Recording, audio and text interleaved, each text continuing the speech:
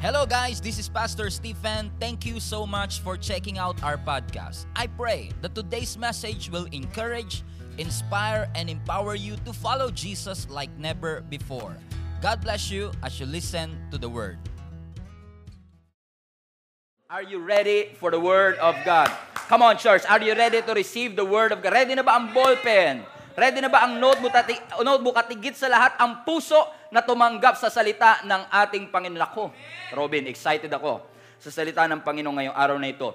If you know me, usually nagbabasa muna ako ng verse bago yung title, but right now we're gonna approach this message ng ibang klase. Okay? Are you ready for the Word, church?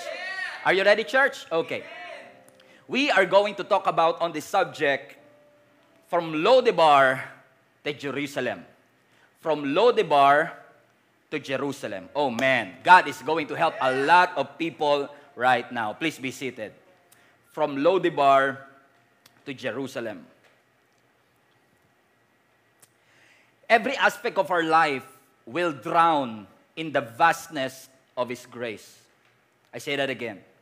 Every aspect of our lives will drown in the vastness of His grace. No doubt, God's grace is amazing. I said that again. God's grace is amazing. Pag sinabi mong amazing, it is astonishing. Kapag sinabi mong amazing, may wonder. Bakit nga ba ang grace ng Lord is amazing? Because it's unmerited, God's grace is unearned, and God's grace is undeserved. Ang awa, ang habag, ang pag-ibig ng Diyos ay ibinigay niya sa mga taong hindi karapat-dapat katulad mo at katulad ko. Alam kong we are not that righteous to claim that we got it all together. We all need the grace of God. But if we want to experience the grace of God in our lives, there is nothing that you can do to earn it. Hindi mo pwedeng pagtrabahuhan at susweldo ka ng grace. No, my friend. Because God's grace is undeserved. God's grace is unearned. Ang grace ng Lord ang exact opposite of what we deserve. Kung ano ang deserve natin, which is hell and punishment, through the grace of God at the cross, we receive heaven and blessing. Lahat ng galit ng Diyos na supposedly para sa bawat isa sa atin, 2,000 years ago ay nabuhos sa katawan ng ating Panginoong Yesus hanggang si Jesus ay nag-cry out, it is finished. Kaya nga sabi ng Romans chapter 5 verse 8, Christ Jesus demonstrated His love toward us, that while we were yet sinners and hopeless, Jesus died for you. Siguro masyado na kayong manhid sa katotohanan, mga kapatid, kaya hindi na rin kayo nag-amen ngayon, pero salamat na lang may mga preacher pa rin na nagpipreach about the goodness of God, because we have to be reminded over and over and over and over again na hindi mo deserve ang pag-ibig ng Diyos, pero dahil kay Kristo, ibinigay niya yan para sa bawat isa sa atin. Why? Because Jesus died for you. Jesus came for you. Nasabi ng John chapter 1 verse 14, the Word, capital W, the Word became flesh and dwelt among us. Si Kristo na Diyos, the Word Himself became flesh. Hindi tayo ang umabot sa langit, siya ang umabot sa atin.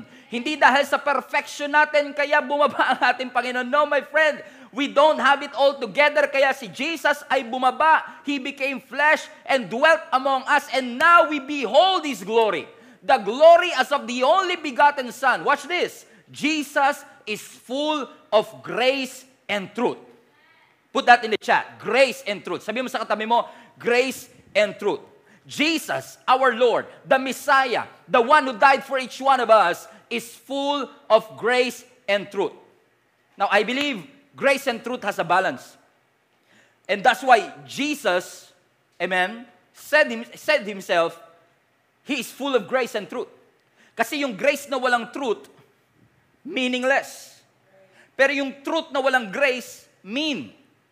It should have a balance. We should realize, mga kapatid, that yes, God is gracious, that through His grace, He changed our destination. But we thank God as well for the truth of that grace. Na dahil sa grace ng ating Panginoon, yung grace at awa ng Panginoon, hindi niya lang binago ang destination mo, kundi kaya kang baguhin ng grace ng ating Panginoon. God's grace will indeed change not just your destination, but God's grace will change you. And we have to be reminded our identity in Christ. Kasi ang identity mo ngayon kay Kristo ay hindi na nakabase sa kaya mong gawin. Ulitin ko ulit. Your identity now in Christ because of Jesus Christ is not based on who you are or what you have done. God's grace, your identity now is based on who He is. Our Lord Jesus Christ. Minsan lang masyado tayong busy trying to do what God has called us to do. Nothing wrong.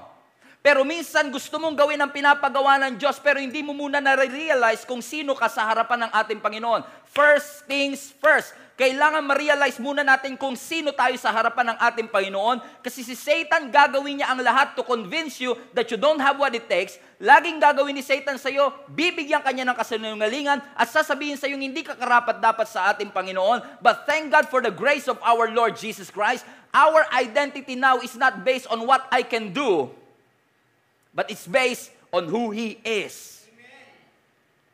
We are trying to busy figuring out what to do. But the most important thing that we can do right now is to realize who we are. You are loved, redeemed, forgiven because of the grace of our God. Nakakapagtaka lang, ang dami-dami nating information, meron tayong mga Google, meron tayong mga search engine nowadays. And because of too much information, we're confused. Napansin niyo ba? Buti pa nga minsan yung walang Google, hindi ka nalilito kasi wala kang choices. Buti nga ba ngayon walang Google, walang option. Pero mga kapatid, ang identity mo hindi nakabase sa lumalabas sa Google, kundi lumalabas sa salita ng Panginoon. Kaya nga mas importante yung Bible time kaysa screen time kasi kailangan mas babad tayo sa salita ng Panginoon para na-realize natin yung sinasabi ng Panginoon patungkol sa bawat isa sa atin. Kaya nga po, alam nyo, ibang-iba ang salamin sa Facebook. Kapag tumingin ka sa salamin, hindi magre-react sa salamin sa itsura mo. Hindi matatakot yung salamin sa itsura mo. Hindi matutuwa yung salamin sa itsura mo kung pogi ka at that time. Right? Walang feedback ang salamin, ang mirror. Pero ang Facebook, once you post your profile picture, babatiin ka, happy birthday. Once you post your profile picture, there will be an immediate feedback. Ang ganda mo. Ang ganda-ganda mo, ang sexy-sexy mo. Lagi may immediate feedback. Kaya ang mga tao mas gustong kuhanin yung kanilang identity sa Facebook kasi may immediate feedback. Na ginagamit natin yung Facebook na salamin. Yung feedback na hindi natin makuha sa salamin, hinahanap natin sa Facebook. Question, what mirror are you looking at? Saang salamin ka nakatingin to answer the question who you are? Kasi very important mga kapatid, na tama yung salaming tinitignan mo. Because a broken mirror will display a broken image. Napansin niyo ba yung salamin? Kahit gano'n kakaganda, pagbasag, hindi ka gaganda dyan. Because a broken mirror will reflect a broken image. At kung mali, hallelujah, kung mali ang mirror na tinitignan, kung ang basis mo ng identity mo, yung mirror na tinitignan mo ay yung friends mo sa Facebook, yung sinasabi ng mga ibang tao patungkol sa iyo, you will be disappointed that the real mirror that we have to look at is the Word of God. What is the Word of God saying about our identity? We are loved. We are redeemed. We are hindi kapitbahay, hindi Facebook friends. Ang titignan natin with our image kasi kung broken yan, magiging broken din yung reflection ng image. What mirror are you looking at? No wonder marami ho sa atin, our identity is in jeopardy. Ang pagiging maganda natin ay nakabase sa nilalagay natin sa mukha natin. Ang pagiging pogi natin ay nakabase sa sinusuot natin sa ating katawan. Listen to me. You are beautiful not because of the things that you put on your face.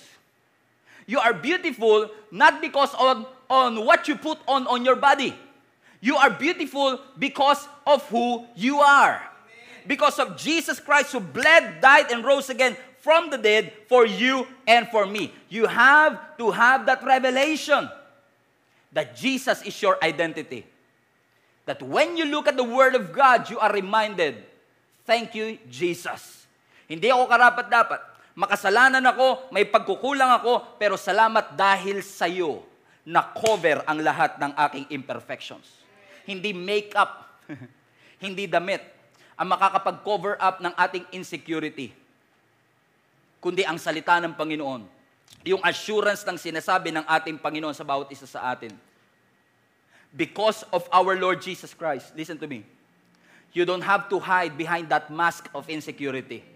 Because of Jesus Christ, you don't have to hide in that mask of negativity. You can come out.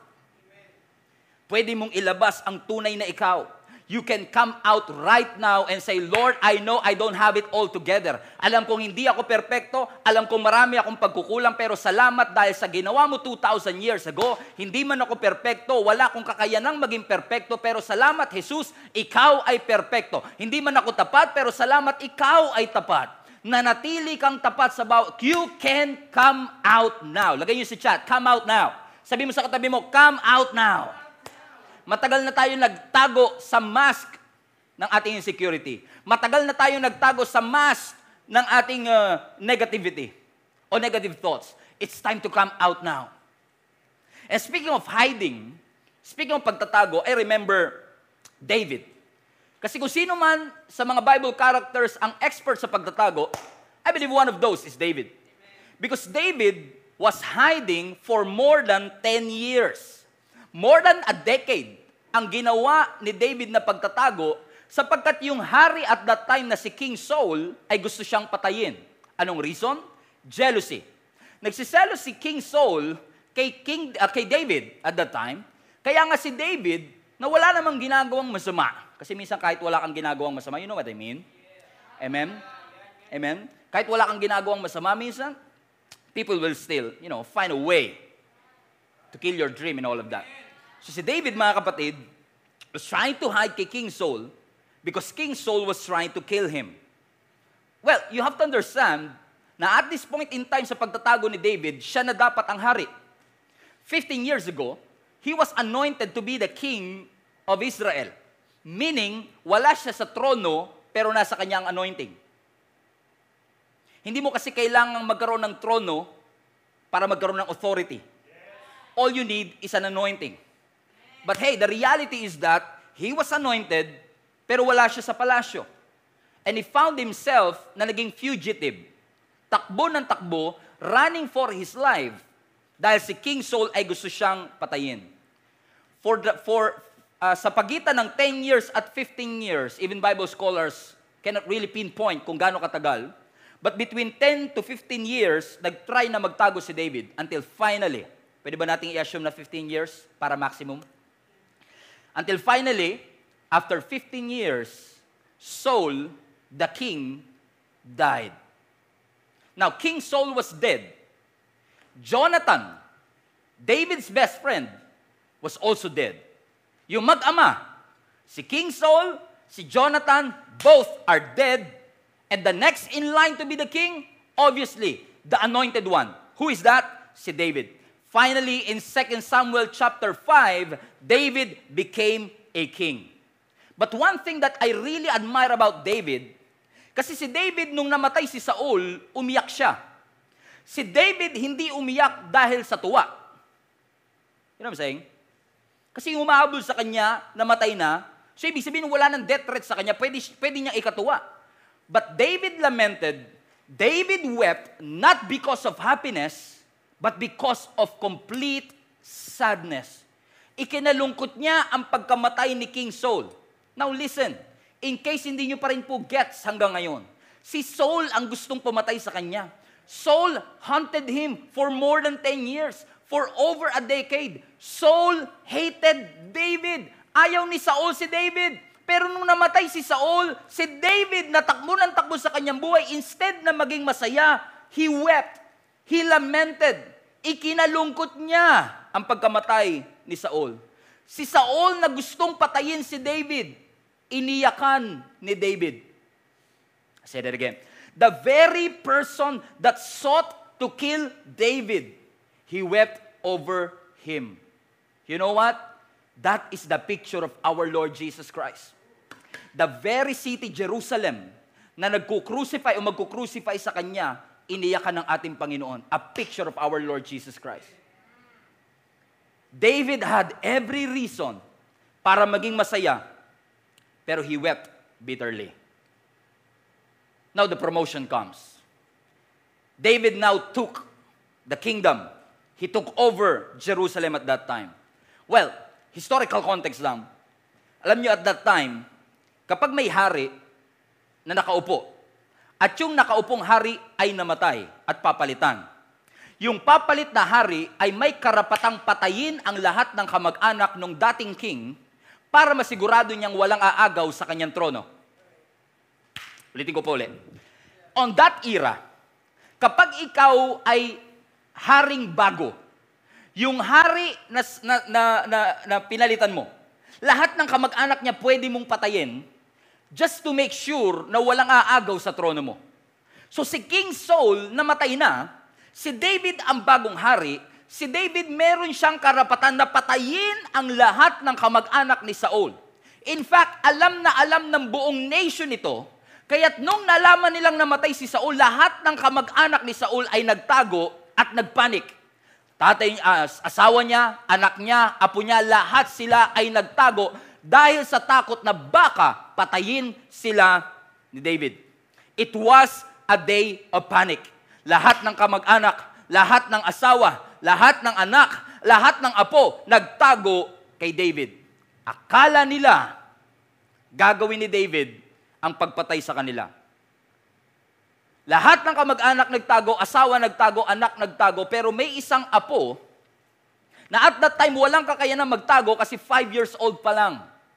Now, let me introduce to you, the last time I preached about him was 9 years ago. Let me introduce to you Mephibosheth. Mephibosheth. Si Mephibosheth, mga kapatid, ay anak ni Jonathan at si Jonathan ay anak ni Saul. So, ibig sabihin si Mephibosheth ay apo ni Saul. At since si Mephibosheth ay apo ni Saul, pwede siyang ipapatay ni David at this point. Are you still holding on to this? This is really important, mga kapatid, na makita natin. Amen? As sabi ng scripture, he was just 5 years old at that time. Anak siya ni Jonathan now. In case you don't know, si Jonathan po ay best friend ni David.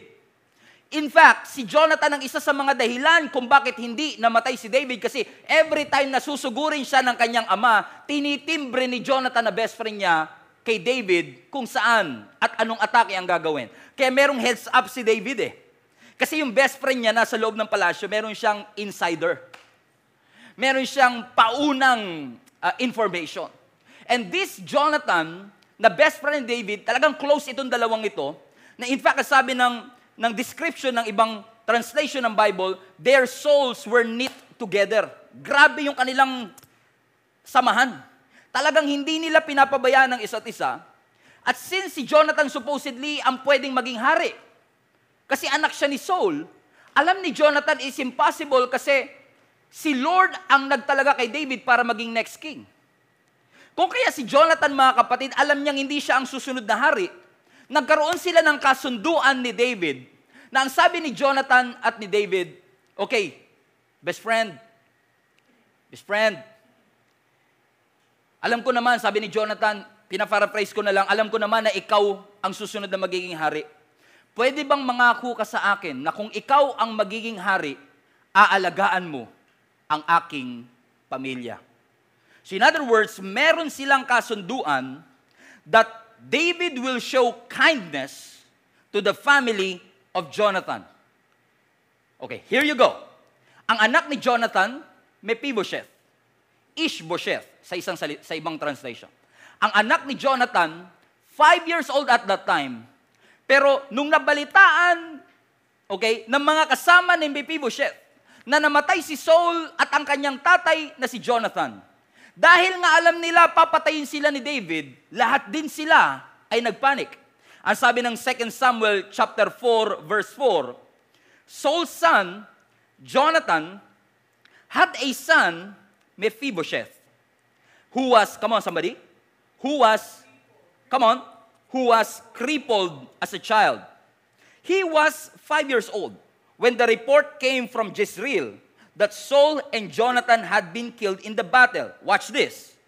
When the child's nurse heard about the news na namatay yung tatay niya at si Saul, she picked Mephibosheth up and fled. Tumakbo sila. She hurried away At dahil sa pagmamadali, she dropped Mephibosheth. Dahil sa pagmamadali, nalaglag si Mephibosheth sa kamay ng nurse. At dahil sa pagkalaglag, nalumpo si Mephibosheth. Pastor, sino ba itong Mephibosheth na to? Bakit natin pinag-aaralan? Well, I believe that God did something to Mephibosheth that God can do to you. That's why it's really important for us to know Mephibosheth. So, 5 years old si Mephibosheth, nagpanik ang lahat ng kamag-anak, merong tagapag-alaga si Mephibosheth, at nung nabalitaan nilang namatay si King Saul, sa pagmamadali nung nurse, nalaglag niya habang tumatakbo si Mephibosheth. Di ko alam kung gaano kataas, pero yung injury na yon ay naging permanent forever. In other words, mga kapatid, siguro dahil sa kakulangan ng medical help, hindi na nakarecover si Mephibosheth sa pagkalaglag. Pero hindi ito nalaman ni David. Hindi nalaman ni David na meron pa palang kamag-anak si Jonathan na buhay. Fast forward after another 10 years. Are you still with me? Fast forward, after another 10 years, David's reign was relatively peaceful. Lahat ng tao masaya sa leadership ni David. Si David at that time was undisputed. Walang kingdom na tumatalo sa kanyang leadership. In fact, ang kanyang kingdom has expanded tenfold dahil pinagpala siya ng ating Panginoon. Ang mga bansa, nire-respeto ang kanyang leadership. He was healthy. He was happy.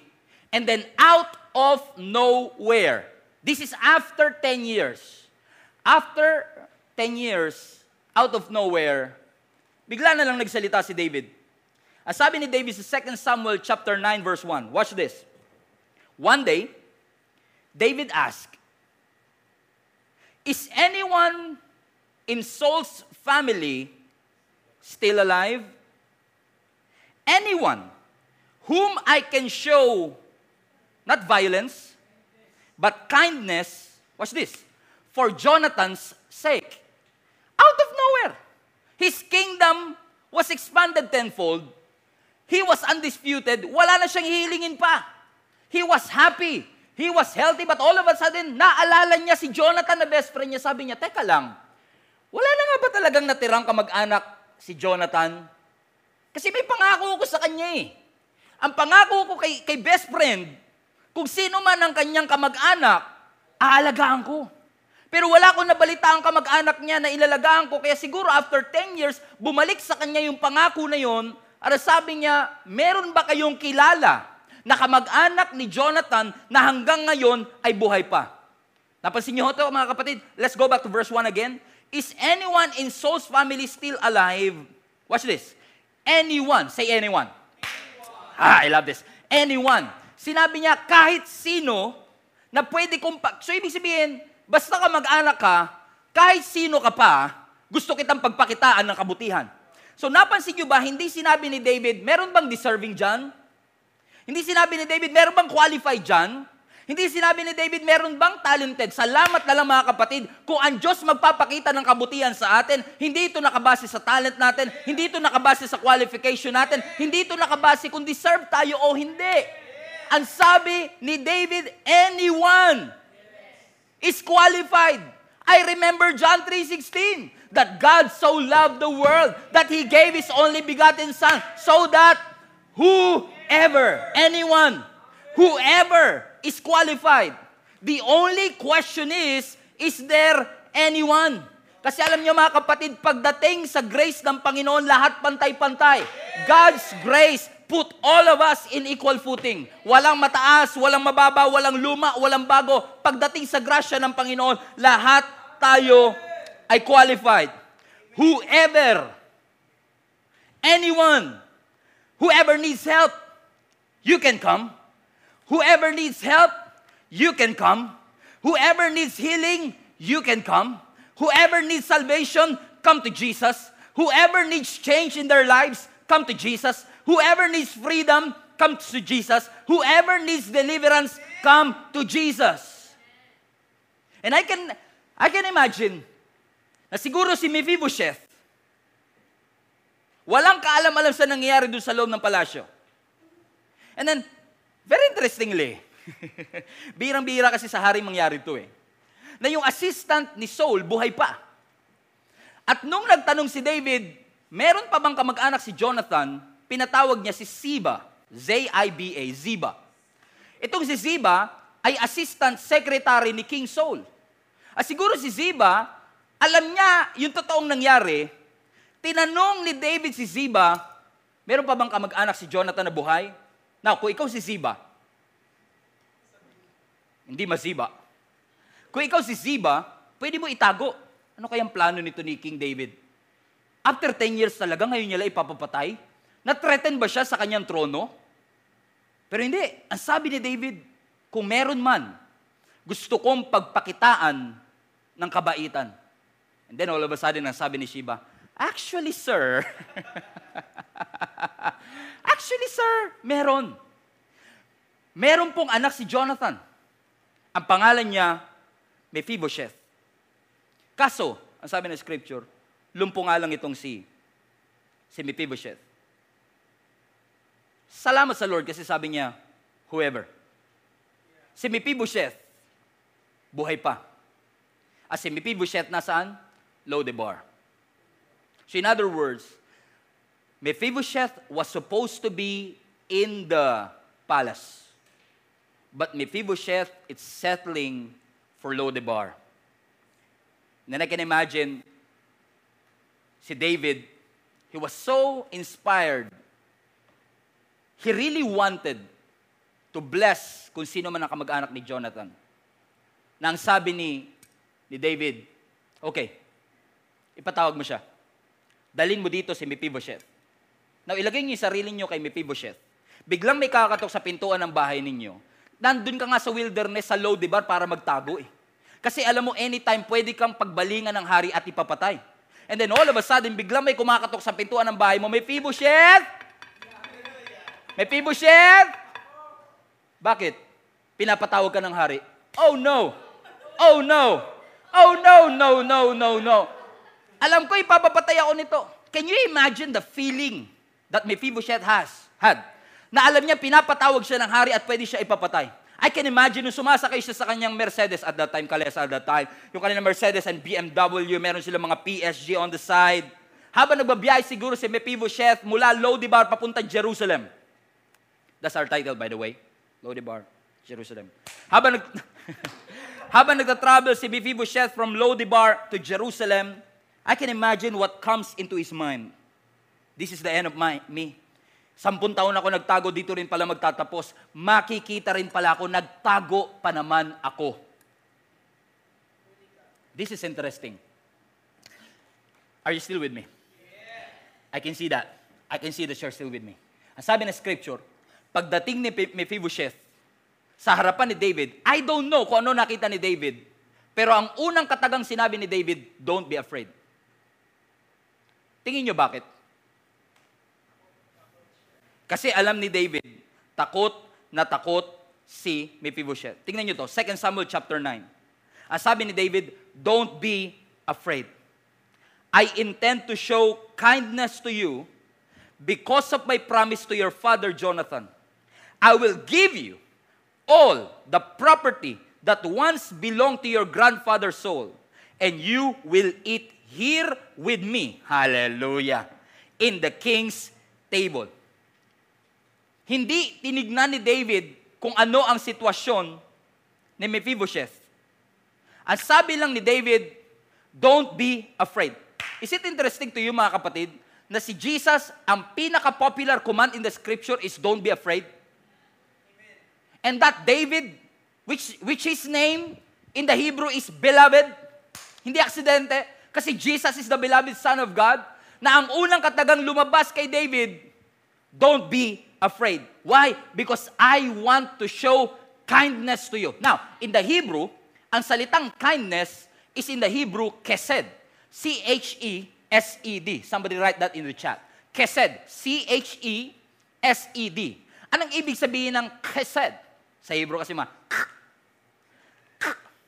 Anong ibig sabihin ng chesed? Ang ibig sabihin ng chesed is grace, loving kindness, mercy.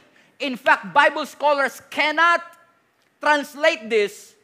Ang best translation there is loving kindness. Ang sabi ni David, huwag kang matakot because I want to show you kesed. Anuman ang sitwasyon mo, anuman ang kalagayan mo, huwag kang matakot. Alam mong iniisip mo na narito ako para parusahan ka. But I'm not here to punish you. I am here to show you kesed. Huwag kang matakot.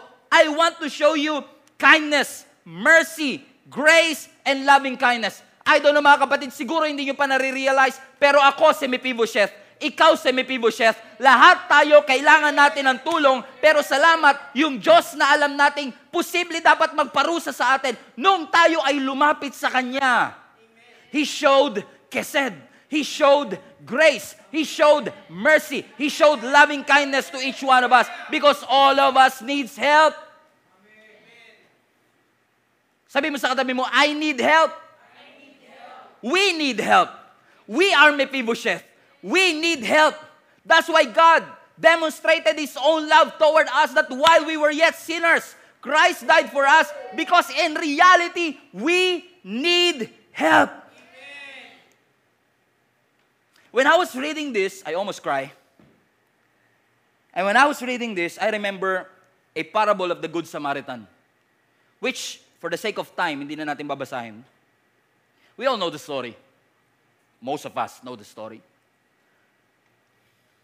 Na mayroong isang lalaki na binugbog, hinold up, pinagsamantalahan, at iniwang half-dead, Luke chapter 10. Iniwang half-dead, halos patay na sa gitna ng kalsada. Ang sabi ng scripture, may dumaan na priest, hindi pinansin. May dumaan na Levites, hindi pinansin. At kung sino pa yung Samaritano, yun ang tumulong sa kanya. Alam nyo mga kapatid, laging kapag pinag-aaralan natin ang Luke chapter 10, ang laging pag-aaral natin, sino ka sa tatlo? Ikaw ba yung priest? Ikaw ba yung Levite? Ikaw ba yung Samaritans? Which is not wrong. But you know what? When I was reading Luke chapter 10 this week, I realized, ako yung half-dead. Ako yung nangangailangan ng tulong. Ako yung nasaktan. Ako yung pinagsamantalahan. Ako yung inabuso. And we're not yet dead, but we're half dead. And in the moment na kailangan mo ng tulong, watch this, sa gustong-gusto mong, sa pagkakataon na kailangan mo ng tulong, yung mga taong dapat tumulong sa iyo is just passing by. Yung pastor, they just pass by. Dumaan yung volunteer, they just pass by. They saw you, but they avoided you. Your need for help is obvious. Minsan nga, halata ng kailangan ng tulong na isang tao, sinisisi pa natin sa kanya kung ba't siya nagkaganyan. Kasalanan mo yan. Mali ka kasi ng sinamahang barkada. Pinagsabihan na kasi kita noon, di ka nakinig. I told you, the issue is obvious. We need help. The issue is obvious, but no one wants to lend a hand. No one wants to help. Addiction is obvious. Problems in the relationship is obvious. Nagkasalubong na kayo. You saw that malungkot siya. Nahalata mong depressed siya. But you avoided to help. And when I realized, what if ako, si Mephibosheth, what if ako, yung lalaki na yun, na pinagsamantalahan at nangangailangan ng tulong, that sometimes our body language will say, I'm addict. Our body language will say, may problema kaming mag-asawa. But no one initiates to start the conversation. Because we are trying to avoid. People are dying right before our eyes. And we don't do anything. These people, me, I'm looking for help. We are looking for help. We've been attacked, abused. Lahat tayo nasaktan, wounded, beaten. And most of the time, wounded ka but you cannot speak up. Beaten but you cannot speak up. Kung pwede ko lang sabihin sana, kung pwede ko lang sana ilabas. And I'm not saying na ang church ay rude. I'm not saying na ang church ay insensitive. Hindi ko sinasabing yung lahat ng pastor ay ganito at lahat ng volunteers no. It's just that sometimes, kaya hindi natin kayang tulungan ng iba. Kasi nag-e-expect tayong may iba namang tutulong sa kanila. Napansin ko, malungkot si sister, pero siguro kakausapin naman niya ni pastor. Parang depressed tong si Andrew ngayon. Pero malamang naman, may link up group leader naman yan. Kakausapin naman yan. Para napapansin ko, ito si Will, lagi siyang naka-yuko, lagi naka-frown. Alam ko may problema tong taong ito eh. Pero siguro naman may pamilya yan. Meron naman yung mga taong na pagsasabihan niya. The problem is obvious, but we don't want to help. Hindi dahil insensitive tayo, kasi ini-expect natin, tutulungan naman siya ng iba. Trabaho ng pastor yan. Trabaho na ng link up group. Hayaan nyo na yung mga parents niya. Huwag na tayong makialam. Let me just tell you this, mga kapatid. If God is placing somebody in your path, please help them. Don't wait for me to help them. Don't wait for the church to help them. If you can help, help. Command the leader inside of you. May leadership sa iyo eh. Utusan mo. Show up. Speak up. Step up. Put that in the chat. Show up. Speak up. Step up. Command the leader inside of you. Step up. Alam ko, abala sa tingin mo, but step up. Speak up. Show up. Because you don't want to miss this opportunity to help somebody. Because tayo din, katulad ni Mephibosheth, kailangan natin ng tulong, nagtatago tayo, pero salamat may isang tao na naglakas ng loob na sabihin sa atin, come to Jesus, whoever you are. Ano man na nagawa mo, you can come to Jesus because Jesus can show kesed in your life. All you need to do is to help somebody. Step up. Gisingin. Ang leadership na meron sa iyong puso at sabihin sa kanila, God can help you. Huwag nating hayaan, mga kapatid, na tayo po ang maging reason para ma-abort ang breakthrough at blessing sa buhay ng ibang tao. Do you remember yung pagpapakain ni Jesus sa 5,000 men? Approximately 15,000 people? What a miracle. Pero alam nyo bang muntik na hindi matuloy yung miracle na nakasulat sa all four Gospels? Dahil sa mga disciples? Remember that story? Buong araw nagsalita si Jesus, pagod na silang lahat. Gutom na ang mga tao, ang sabi ng mga disciples, wala tayong papakain dyan, Lord, pauwiin na lang na. Can you imagine this? These people need help. Pero ang gusto ng mga disciples, pauwiin na natin sila. Because we cannot help them. Sabi ng mga disciples, we cannot feed them. Kahit isang taong sweldo, hindi kasya. Sabi ni Jesus, no, you feed them. Huwag niyong pauwiin. Help them. Nasa harapan nyo na eh. Tulungan nyo. The leader within us needs to be awakened. You are not the next leader. You are the now leader. Ang mga tao hindi abala. We don't see people as inconvenience because we don't see people as inconvenience because God did not see you as an inconvenience. Ikaw nga, kapatid, hindi ka naging abala sa Panginoon. Tayo si Mephibosheth. Kailangan natin ng tulong. God is looking for people that are willing to stop and listen and help. Is there anyone? Sabi ni David. Is there anyone na pamilya ni Jonathan na buhay pa na pwede kong pagpakitaan ng kabutihan? Meron po. Si Stephen. Si Adrian. Si Ermel. Si Mephibosheth. Yung nga lang si Mephibosheth, nasa Lodebar. Tunog pa lang, mababa na eh. Lodebar. Nasa Lodebar. Now, the secret, the revelation is in the Hebrew. Ang salitang Lodebar is a picture of wilderness. Dal. Actually, ang literal translation ng Lodebar is a place of no bread, no pasture, no provision. Kapag malayo ka kasi talaga sa presence ni Lord, lagi kang nasa Lodebar. Napansin niyo si Jonah nung tumatakas, nasa ibaba ng barko. Kapag tumatakas ka, lagi ka nasa baba. Lagi ka nakatago. Asa si Mephibosheth? Supposedly nasa palasyo. Asa si Mephibosheth? He was hiding. Ang literal translation ng Lo-debar, house of bread. Ini-invite. Watch this. Then David said to Sheba, get him. Dalhin mo siya. Watch this.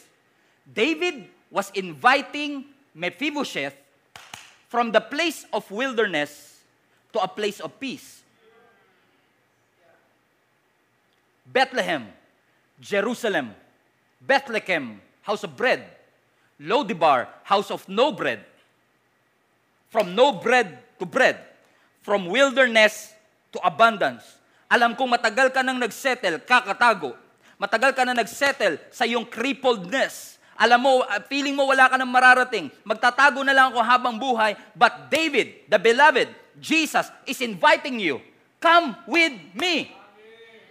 Lumabas ka sa Lo-debar at gusto kitang dalhin sa Jerusalem.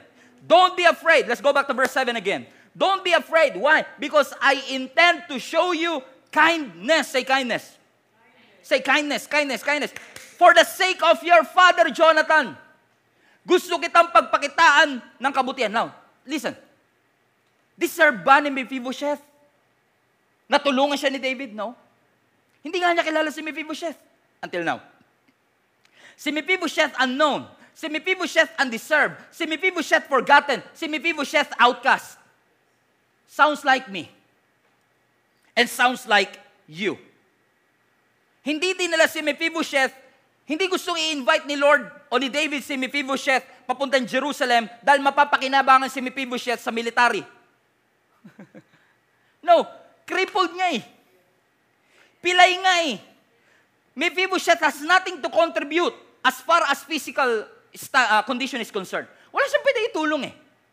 And yet, sa kabila ng wala kang pwedeng iambag, sa kabila ng iyong pagiging outcast, sa kabila ng iyong pagiging undeserved, David was inviting you, get out of your Lo-debar. Kasi kahit na nasa Lo-debar ka, hindi nagbabago ang pangako ng Diyos sa iyo. The circumstances of your life cannot alter the plans of God in your life. Hindi porke naghihirap ka ngayon, hindi porke nilalamon ka ng hiya mo, hindi porke nilalamon ka ng kalungkutan mo, ay nagbago na po ang plano ng Panginoon sa iyo. Gusto kang imbitahin muli ng Panginoon, get out of your Lo-debars and go to Jerusalem. Supposedly, si Mephibosheth ang susunod na hari, prince dapat siya. Nawala yung corona sa kanya. Nawala yung pagiging prince sa kanya. Pero mga kapatid, let me just tell you this. Mawalan man ang posisyon ikaw, mawalan ka man ng title, pero yung value mo ay hindi nawawala. God acknowledges your worth and your value. Kaya nga minsan tayo, mga kapatid, ingat-ingat din tayo kung saan natin nilalagay ang value natin at significance natin. Sa dami ba ng likes natin sa post natin? Kaya napansin mo, pansin ko pag nagpapakita ako ng laman, ang daming likes ah. Mag-post nga uli ako nang mas kita yung laman. Because dinidepende mo, yung worth mo, yung value mo, sa attention ng ibang tao. Kaya kapag wala nang nag-likes, kapag wala nang tumitingin, kapag wala nang nakaka-appreciate, you feel incomplete. Dati, lakas-lakas ko. Dati, importante ako dati, alam niyo ba yun? Dati, influential ako. Kasi nung tinanggal yung influence, nawala na rin yung worth niya at value niya. Dati, ang lakas ko eh. Nung tinanggal yung sa posisyon, kasi your value is not dependent on your position, title, or power. Why? Because your identity is only dependent on who you are. Ano man ang suot mo, ano man ang kondisyon mo, nasaan ka man. Tinatawag ka ng Panginoon. Get out of your Lo-debars. Hindi trabaho mo ang magdidikta ng value mo. Your worth is not based on your net worth. Your value is not based on your valuables. Hindi trabaho ang magdidikta kung ano value mo. Hindi estado sa buhay ang magdidikta kung ano ang value mo. Hindi edukasyon ang magdidikta sa atin kung valuable ba tayo o hindi. Hindi dami ng pera natin sa bank account ang magdidikta kung ano ang value at worth natin. Hindi taas ng posisyon ang magdidikta sa atin kung ano magiging value natin. Even Jesus was labeled. Carpenter's son lang yan. Anak lang yan ng karpintero. Pero, porke ba ni-label siyang anak ng karpintero, na bago ba ang kanyang value at significance? No, because great leadership doesn't have to be labeled. Authentic leadership doesn't have to be labeled. Ang tunay na leadership, hindi mo na kailangan bigyan ng posisyon para mag-lead. Because that's who He is. Pag tinanong mo ang isang tao, kamusta ka? Who are you? I'm an engineer. I'm an architect. I'm a millionaire. I'm a billionaire. No. Sino ka? Engineer ako. No. That's what you do. But that's not who you are. Anong identity mo? You are the son of God. You are a leader. You are the son of God. Whatever, kung ano man ang i-label nila sa'yo, doesn't matter. I say that again. It doesn't really matter. So David wanted Mephibosheth to get out of Lodebar. And I believe this is a picture of who we are. God is inviting you. God is inviting you to get out of your Lodebars and go to a land of abundance. God is inviting you to come with Him. Join Him. Join Jesus. God is inviting you.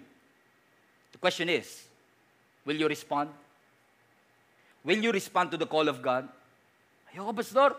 Nasanay na kasi ako dito. Ganito na kasi buhay ko. Do not be so loyal on your dysfunction. Do not be so loyal on your weaknesses. Do not be so loyal in your limitations. Ganito talaga ako, tanggapin nyo na ako. No! Don't be so loyal about your dysfunction. God can change your life. Awaken the leadership within you. There is leadership within us all. Get out of your Lodebars. Get out of your wilderness. Get out of that dry season. Get out of that bad habits. Get out of that cycle. Get out of that curses. God wants to transition you. Get out of your Lodebars. Whatever has held you captive for years, get out of that. Whatever has held your heart captive for years, get out of that. Whatever has held captive of your mind, get out of that. Get out of your Lodebars. Hindi na ako magiging insecure pa for another day. I'm going to get out. I'm not going to be depressed for another day. I'm going to get out. I'm not going to be afraid anymore. I'm going to get out. I'm not going to be doubtful anymore. I am coming out. Where are you going? I'm going to Jerusalem. Lodebar may be your location, but that's not your destination. Get out of that. Go to Jerusalem. God is inviting you. Come with me. John chapter 5, another lumpo. Remember that story sa Bethesda? Sabi ni Jesus, get up. Pick up your mat and go. Don't settle for your Lodebars. Magaling ka na. Get out of that. Acts chapter 3, another crippled man. Remember Peter and John, papuntang temple, may crippled? Na sabi nila, in the name of Jesus of Nazareth, I don't have silver or gold, but in the name of Jesus of Nazareth, rise up and stay. No, walk. Get out of that. Remember the woman na may infirmity for 18 years, hindi siya makatayo? Lagi siya nakabend over, affected yung kanyang perspective, laging baba lang yung nakikita niya, Lodebar. But when Jesus saw him, sabi ni Jesus sa kanya, woman, you are loosed. And just like that, 18 years of infirmity, all gone. Because Jesus was there, just like that. When you encounter Jesus, just like that, your infirmity is not your identity. Get out of that. Pastor, di ko alam kung makakalabas pa ako. Imposible na yata talaga to. Whatever impossibility looks like to you, God is boundless. God is limitless. Your God is not finite. Ang Diyos mo matindi. Ang Diyos mo hindi limited. So kung nakakakita ka man ng limitation, infirmities, Mephibosheth crippled, Nakikita mo man ang sitwasyon at mga reason kung paano hindi ka makakatawid from Lodebar to Jerusalem, always command your limitation that you are serving a limitless God. Nothing shall be impossible to our God. Nothing shall be. Kaya ang sabi ni Mephibosheth, wow, who am I? I'm just a girl. Who am I that you should notice me, King David? I'm just a dead dog. Kasi nga, wala na siyang, tingin niya sa sarili niya, wala na siyang pag-asa. Wala akong pwedeng i-contribute. Wala po kayong mapapala sa akin. Lumpo po ako. Sa tingin ng iba, wala akong silbi. Because you can overlook by man, but God cannot overlook you. Wala po kayong mapapala sa akin. Ano sabi ni David, last part, 2 Samuel 9:7, please. Last part, look at this. 2 Samuel chapter 9, verse 7. Don't be afraid. I want to show you kindness because of my promise to your father Jonathan. Watch this. I will give you all the property that once belonged to your grandfather's soul. Watch it. And you will eat here with me, where? At the king's, don't miss this, table. Alam ko sanay ka sa Lodebar, but I want to join you. I want to invite you rather. Eat with me. Where? In the king's table. What a sight. Just think about it. You don't think kasi. Isipin nyo, kasama ni Mephibosheth, kakain si Solomon. David, Solomon. Absalom. In one table, David, Solomon. Wow! What a sight. From Lodebar to Absalom, to Jerusalem. From nothingness to having everything. Eat with me. Alam ko sa tingin ng iba, wala kang silbi. Sa tingin ng iba, wala kang mararating. Sa tingin ng iba, wala ka ng pag-asa. But I want to invite you. Eat with me. And watch this picture. When you are eating at the table, you know, that table is significant. You know why? Side view. Because when you're eating at the table, your lameness is covered. Kapag kasi nakaupo ka sa table, your lameness, yung pagkalumpo mo, is covered. Hindi makita.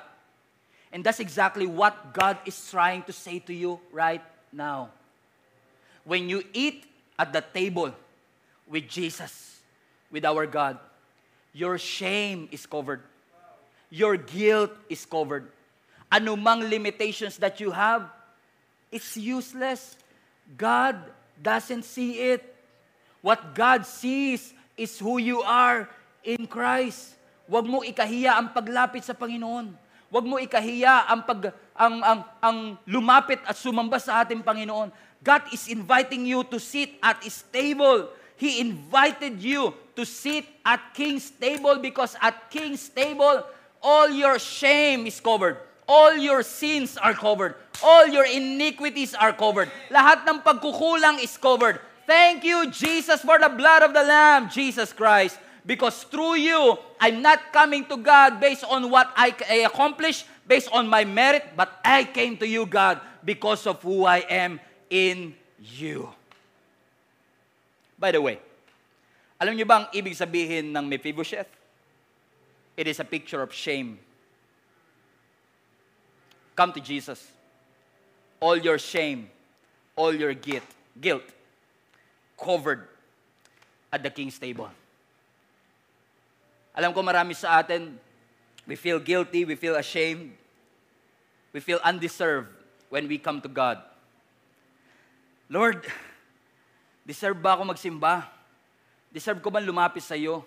Deserve ko ba? Lord, I don't think I deserve this. Yeah, you're right. We don't deserve it. But God gave it anyway. Even your worst sin cannot stop God from loving you. Worst. God loves you and me. And God is inviting you. Come. I'm knocking at the door of your hearts. Kung bubuksan mo ang pintuan, kasama mo akong kakain. We'll celebrate together. We'll feast together. God is inviting you, church. Ano mang kondisyon mo, ano man nagawa mo, ano mang kakulangan. And sometimes, when people look at us, they see perfection. Kami, napaka-perfect naman tong taong ito. Parang hindi siya nagkakamali, parang hindi siya nagkakasala, but God sees who you really are. And yet, sa kabila ng alam ng Diyos ang lahat na kung sino ka. Minahal ka niya, inibig ka niya. Pagbigyan mo ang Panginoon, lumapit ka sa Kanya. Sabihin mo, Lord, I am nothing without you. My works are nothing without you. Kahit gaano ko ka-talented, ka-accomplished, ka-educated, ka-experience, walang-wala po ang lahat ng ito. Kasi alam ko, ikaw lang po ang nagpaging karapat-dapat sa akin. Come to Jesus and allow Jesus to heal your wounds. Allow Jesus to heal your sickness. Allow Jesus to heal that guilt and that shame.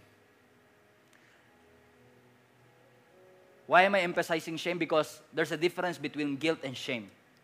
Ang guilt, you feel bad about what you do. Ang shame, you feel bad about who you are.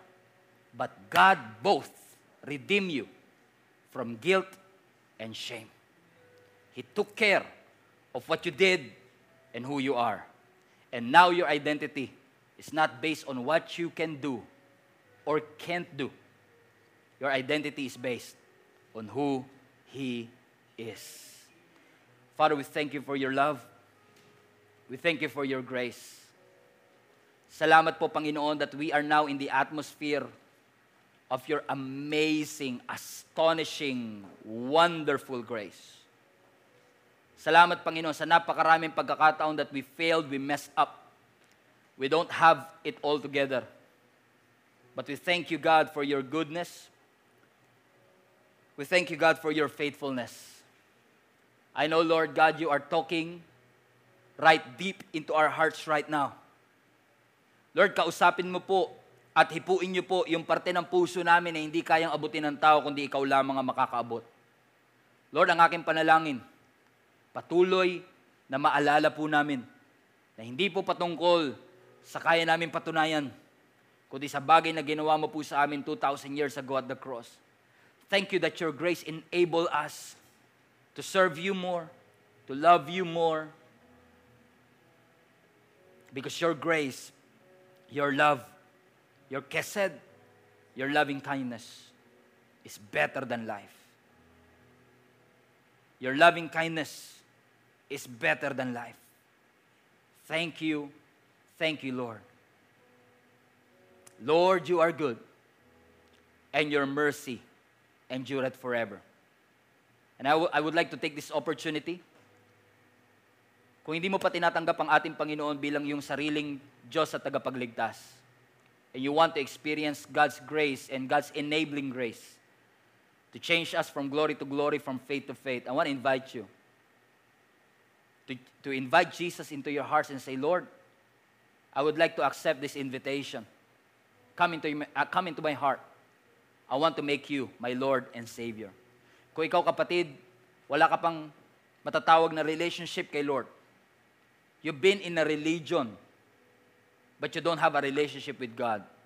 I want to invite you. Tanggapin mo si Jesus sa iyong puso. Tanggapin mo siya at hayaan mo na ang Diyos ang magbago ng iyong buhay. Born again Christianity is never about a religion. It's all about our relationship with God. Start a relationship with the Lord right now. Invite Him into your heart.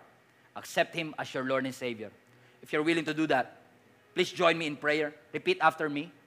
Lord Jesus, nagsisisi po ako sa aking mga kasalanan.